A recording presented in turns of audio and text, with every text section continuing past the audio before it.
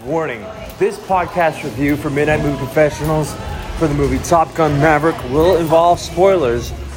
So for the safety of those who do not want to get spoiled, I do advise that everyone do please pay attention to the spoiler warning right now. And please wait a few weeks if you would like to. Good afternoon. Please wait a few weeks if you would like to watch this movie and hear the podcast yourself, or just sit back, relax, and listen to it, because the spoilers are going to start with this review at 3, 2, 1. Good afternoon, everyone. Hello. It is Scott, your host. Welcome back to Midnight Movie Professionals. Man, I have a need. I have the need for speed. Top Gun Maverick is now available out in theaters today as I am making this podcast episode. And I'm just coming out of the theater, seeing the movie, and I have to say, my goodness, was this an amazing experience. Seeing the good old boys come back, seeing good old Maverick, played by Tom Cruise, suiting up and flying again. I do have the need for speed. This movie, holy mackerel, this was amazing, ladies and gentlemen, and everyone else. This was amazing, everyone. I gotta tell you, holy mackerel, was it amazing. But I am getting a little ahead of myself because I forgot to tell you who is starring in this movie besides Tom Cruise. We have the one and only, the legendary Val Kilmer come back for his role as Iceman, the enemy in the film, originally in the 1986 film, I do believe. Or maybe it was earlier than that. When did Top Gun come out? I gotta look right now. If I recall correctly, it was quite a few years ago. I think it was 83? If I recall correctly, I'm going to take a look now. And Top Gun was in... The first one was 1986, so it's been about 35 or so years since the original one. And with this one, the sequel, who is in it again? I will definitely take a look quickly right now. Top Gun Maverick is starring Miles Teller, Jennifer Connelly, John Hamm, Glenn Powell, Ed Harris, Louis Pullman, and of course Val Kilmer. It was directed by Joseph Kosinski. The production was done by Jerry Bruckheimer, David Ellison, Christopher McQuarrie, and Tom Cruise himself. And my, oh my, has it been this long? We've been waiting for a long time for this film to come out. I know I've been waiting since I was 8 years old for a sequel for this movie. They kept on talking about it for years. This movie was in development hell, it felt like, for a while. It premiered last month at CinemaCon on April 28th and released today. Technically, I'm seeing it early, but again, that's how I am. But let's get on to the story, eh? It's been over 3 decades after the events of the first film. Captain Maverick Mitchell is serving as a U.S. Navy test pilot and has dodged a promotion to continue flying after 33 years of service. Admiral Rear Chester Kane, call sign Hammer, plans to shut down the hypersonic Dark Star scramjet program and redirect the funds to drone programs. Maverick decides to take the prototype to its Mach 10 speed objective, which very ballsy, if you ask me, to do before Kane can arrive. He reaches the Mach 10 speed, but before Kane can arrive, but he reaches it at such a high hypersonic speed, he kind of destroys the prototype. Kane wants to ground Maverick. Of course he'd want to, because he disobeyed orders. He did a lot of dangerous things. He also got himself killed because once this thing went to super hypersonic speed, he crashed it, sadly. But at least he survived, thank God. If he didn't, we'd be all dead. There would be no movie. There would be no sequel. Period. So he does this, but he's instead transferred to the North Island to train an elite group of Top Gun graduates for a specialized mission at the orders of Maverick's friend and former rival, Admiral Tom Kazansky, also known as Iceman, played by Val Kilmer. If anyone remembers the original Top Gun, you may remember Iceman. He is now an admiral who's not doing the best, if I recall correctly. Even in real life, Val Kilmer was having some health issues before this film's production, and it looks like they've acknowledged that and used it in the film, because he's not seen a whole lot in this film. He has a small but nice yet very minor brief cameo. And yeah.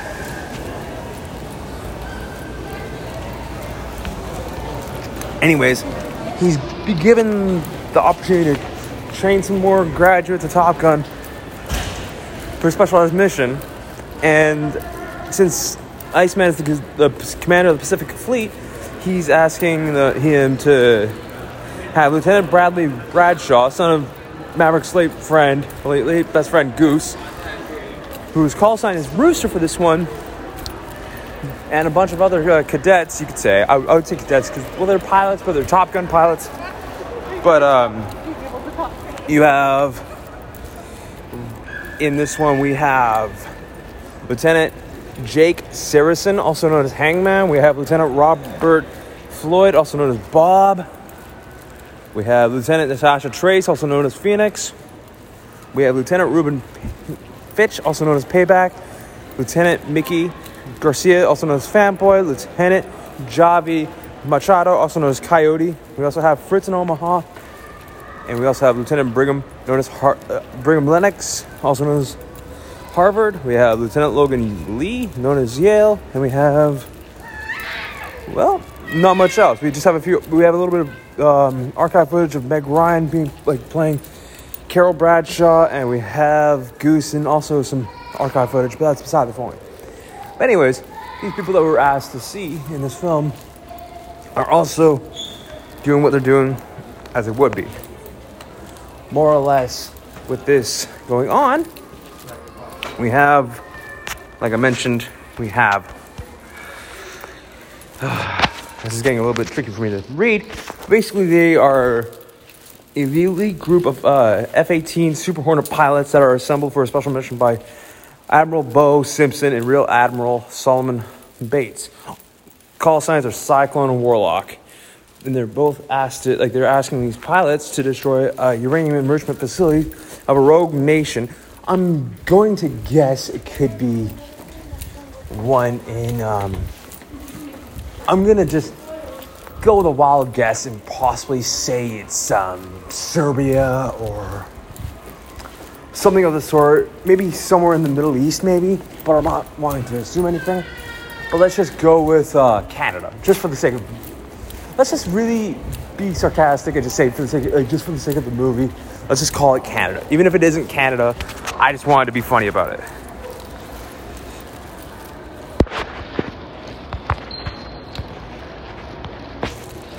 Anyways, anyone has to do this, but they know it's with the location for this facility is within a steep depression at the end of a mountainous canyon that's heavily defended by SAM batteries that are also known as surface-to-air missiles for those that don't know what that means, and an air base with 5th generation Su-57 generation fighters.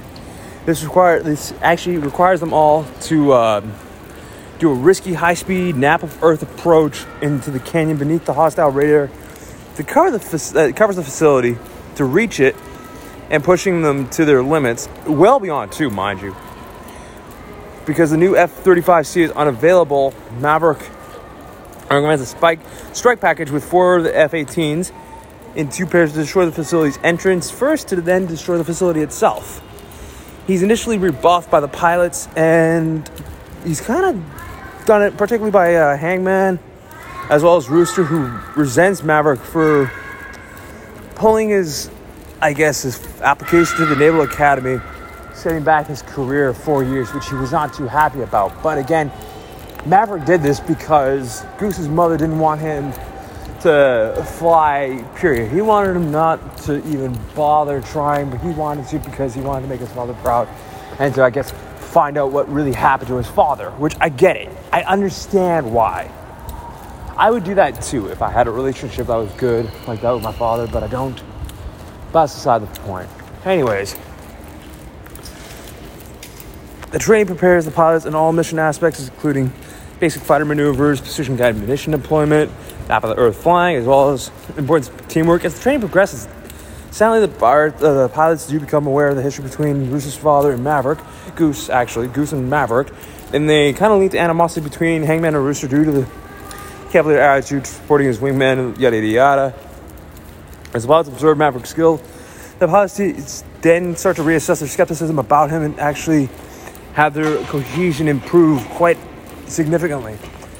While this is all happening, Maverick actually kind of reunites with an old flame of his, Penny, who provided him some guidance, particularly towards his protective attitude towards Rooster. He meets with, and what happens is, while this is happening, one day they have a bit of a situation go down, and Iceman texts Maverick. Yes, they're texting, of all things. But Maverick is asked to come see Iceman, whom isn't looking too good. He's not doing well at all. Iceman starts to use the computer to kind of talk to him, to say, hey, this program needs you. That kid needs you, and it's time to let go of the past. You can't let the past control you, is what he's trying to do. He's basically trying to tell him, like, even if he's having to type out words on a computer because of he's been plagued by throat cancer, he's having some difficulty speaking. He even verbally states the gravity of the importance of the mission, and before the mission is set to launch, Iceman, may he rest in peace, passes away. Maverick does attend his funeral, and he's honored with a missing man formation, which, if I'm honest, I'm happy that they give him that, as well as the full honors that you give a Navy pilot, like the ready, aim, fire, with the firing, like the, I don't know what that exactly is called exactly, but yeah, Cyclone strongly opposes Maverick's tactics as well as his methods, and actually says he's going to ground him. And yet he decides to go against orders, steal a craft, do the job properly, do the training exercise to show I'm ready to do this. And then Cyclone even risks his career and says, you know what, you be the strike team leader.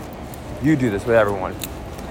He is even given the chance to do so. He chooses Phoenix, Bob, and Rooster's paired with Payback and Fanboy. And the remaining pilots are on standby alert. They're launched from the Theodore Roosevelt,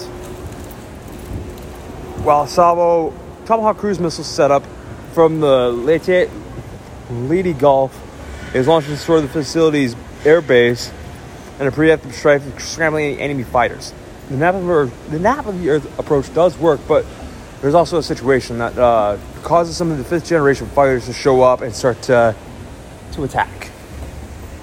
After it does work, and some hostile SAMs also come out of nowhere, as well as the patrolling Su-57s, and they're launched, and they all, like, everyone except for Coyote, as well as Payback, do make it out okay, but Maverick and Rooster are having issues because they run out of flares, as well as their measures aren't doing too well. Maverick gets shot down. He does sacrifice his own jet to get Rooster out of there and injects into hostile territory. And Rooster turns back to save Maverick from a Hind helicopter that's pursuing him.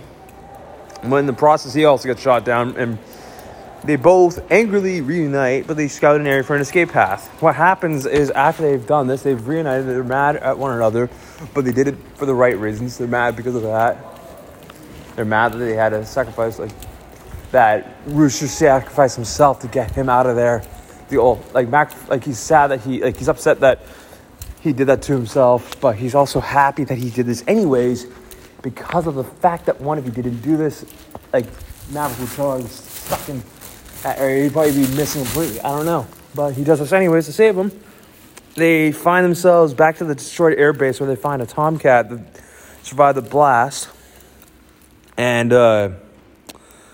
they take this while the enemy personnel are distracted by the fires. As they try to return to the carrier, two Su-57s do form up alongside and attempt to identify them. Maverick and Rooster decide to engage, surprising them and shooting them down. When Maverick and Rooster do try to return to the carrier, a third Su-57, it does intercept them. And they're out of weapons and countermeasures, and they're without any functional ejection seats. And what's even funnier is that they're saved just in the time by Hangman. Hangman has been such an asshole this entire movie. He comes out of nowhere to save them all. And it's like, wow, what a change of heart from Hangman. And it's incredible to see this. It's an incredible feature to see. And he does save them. And he launched from the carrier after Maverick and Rooster did not return with the strike group. They do form back up to head back to the carrier where the pilots and crew celebrate upon the return arrival. The mission's over. Maverick and Rooster do decide to reconcile, and they work together on this project that Maverick's had for a while. He has an old P-51 Mustang at his hangar, and he then decides to have Penny. Like, Penny shows up after Maverick went to the bar to go find her, and she said she's on a sailing trip. Like, her dad says she's on a sailing trip. She comes back. After she comes back, they take off in a P-51 towards the sunset, and Goose kind of just, not Goose, Rooster kind of just says, they kind of says thank you in a sense to Maverick in a good way with the photo that he sees that was back on the, back at his hangar. And yeah, that's kind of how the movie ends. What did I think about this movie? I thought this movie was incredible. I didn't talk about the music, did I? Well, the music score was composed by Lauren Balfe, Harold Faltermeyer, Lady Gaga, and Hans Zimmer. It also has a few songs in it, like Hold My Hand by Lady Gaga and I Ain't Worried by One Republic, but I know what you're all thinking, ladies and gentlemen. Does the iconic song show back up? I'm not going to tell you. If you're trying to find out if we went into the danger zone, well, you're going to have to find out by watching. I'm not going to tell you. Those that want to watch this podcast are going to find out for themselves, that want to listen to this. Listen to the podcast, and then you'll find out if it actually happens or not. And if it does happen, you tell me, was it worth the experience? Now, I'm going to say the music that was made by everyone that was involved did an amazing job. I'm not a big fan of a lot of soundtracks that don't have a lot of composition, like original music, and are just all this, like, just songs that are in a movie for the sake of being in a movie. Like, we got a bunch of artists doing this, that, and the other thing. I don't like that a whole lot. This was a proper score that was well done. I'm not a big fan of Lady Gaga and her music, but this worked out for the better, I thought. This is not an incredulously long and difficult soundtrack to listen to. I even listened to it on the way to the movie today, and I have to say, this was good. I didn't have an issue with it at all. It was quite well done. If I had to go back and listen to another one of these albums, I probably would. And I have to say, again, this worked out for the best, I personally think. I could be wrong, I could be not, but now comes a time when I have to give my final thoughts and my score on this film. Well, my final thoughts are, this movie was incredible. As I've already kind of described, I feel like, in articulated forms. I gotta say, there were parts where I didn't like it. There were parts where I'm very disappointed by the fact that they're trying to get these two, like, they're trying to get Hangman and Rooster to fight, and I'm just like, come on now, guys. I get there need to be conflict. Come on now. This is not needed. I wish there was more flight time in the spy aircraft that that Maverick was flying in. And honestly, that would have made this film a little bit more better, I personally think. I've been waiting for this film sequel-wise for a long time. When they announced they were making it, I was excited. When I was thinking it was going to come out in 2019, I was excited. Then it got delayed. And then it got delayed again because of the COVID pandemic, and we didn't know when it was going to come out. And that, quite frankly, bothered me a tiny bit. Not enough to be, I'm sick of this, I'm not watching this shit. No, fuck you. No. Quite the contrary. I was mad enough to not to go see it for a while. And then I saw the trailer again. And I'm like, you know what? It's called Orders. It's called Orders. You need to see it. You know why? It's called Orders. That's how I see why I saw this movie. And this is why I'm going to give this film, Top Gun Maverick. I'm going to shorten my ratings for this one time, because there's no such thing as a 10-star Admiral. I believe it only goes up to 4 or 5. I think 5 is the highest of all. and hasn't been used in such a long time, but this is the only time I'm going to shorten this. For this one occasion, will I shorten it from out of 10 to out of 5. Top Gun Maverick gets 4 stars. Admiral, out of 5. Admiral. This movie was incredible. If I was to go out of 10, this movie was a solid 9.5 out of 10. This movie might be movie of the year. This might not be. I've been waiting for this film for a long time. This is honestly what I would call a legacy sequel. It may not ever have another sequel as long as we live, but you know what? There was enough for me to think, you know what? We have a lot more Tom Cruise content coming in the near future. We have 2023 and 2024, respectively, for Mission Impossible Dead Reckoning Parts 1 and 2. So I have to say that these will be just as much of another test to see how long he can keep going with characterizations of stuff that he's been a part of. This was a movie that was way too long of a wait for, but it worked at the end of the day. For a movie that's around 2 hours or so, 2 hours and 10 minutes at least, this worked. This worked well for what it was needing to be asked for. Like, I didn't expect it to be crap. I knew there was going to be conflict because when I found out that Goose's son was going to be in it, I'm like, okay, fine. I figured there's going to be some conflict. Maverick's going to feel problematic working with him, this, that, and the other thing. But I do know when I heard the original theme be reproduced and redesigned and kind of remade in a positive note, I was like, okay, this works for me. This works very well for me. I'm liking it. I'm digging it. And I heard it quite a few times in the film itself, and it worked well. Now, again, these are all my final thoughts here. I think this movie worked well. There was a lot of issues with it that I didn't like, but you know what? Maybe it's me. I don't find Tom Cruise all that incredible sometimes, but when there's a movie that he's in where he works well at it, and it doesn't have to, because this is the only time I've actually wanted to see a Tom Cruise movie that didn't see him running, punching, running. There was maybe a little bit of that near the end of this film for the running and punching and running, but he's not doing it like 95% of the time like he is in the Mission Impossible movies, it feels like. After once Mission Impossible 3 came out, that's all he started to do, it felt like. But now, this was a movie that was worth it. Now, again, 9.5 out of 10. A solid 4.4 out of 5 on the stars, if I was to give it that. Again, that's what I'm giving it. A 4 out of 5 for military ranks. This got to the highest ranking you could be as a decorated member of the military. Pretty much. This was worth it. I'm happy I saw it. Will I see this movie again? Probably not in theaters unless I'm given the opportunity to go see it in IMAX. I did not see it in IMAX this time around, but if I do get the chance to see it in IMAX with someone, I will go see it in IMAX. But right now, it's either going to be a home release chance for me or not.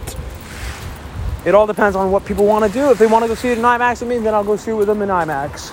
But right now, I don't plan on seeing it again right away. This was not like a Sonic 1 or Sonic 2 where I wanted to see it again and again and again. There's only been a few movies where I've done that. And this is one that worked out well. It was worth another watch, but I don't know if I would do it again in theaters. But again, I might have to. But again, it was enjoyable. Was it worth the wait? I'd have to say yes. Did it feel too long? Not really. It could have been longer, but I'm glad it wasn't. It ended on a good note. It didn't end on such a sour note where I'm thinking, oh no, they're repeating the first one all over again. No, it did not do that. And I'm happy it didn't. So, yeah, until next time, ladies and gentlemen, Mr. Scott signing out. I will be back very soon with another Midnight Movie Confessionals episode. I'm not too certain on which one it will be, but I'll be back very soon. Until next time, folks, this is Scott Betson signing out. Trends and the transmission.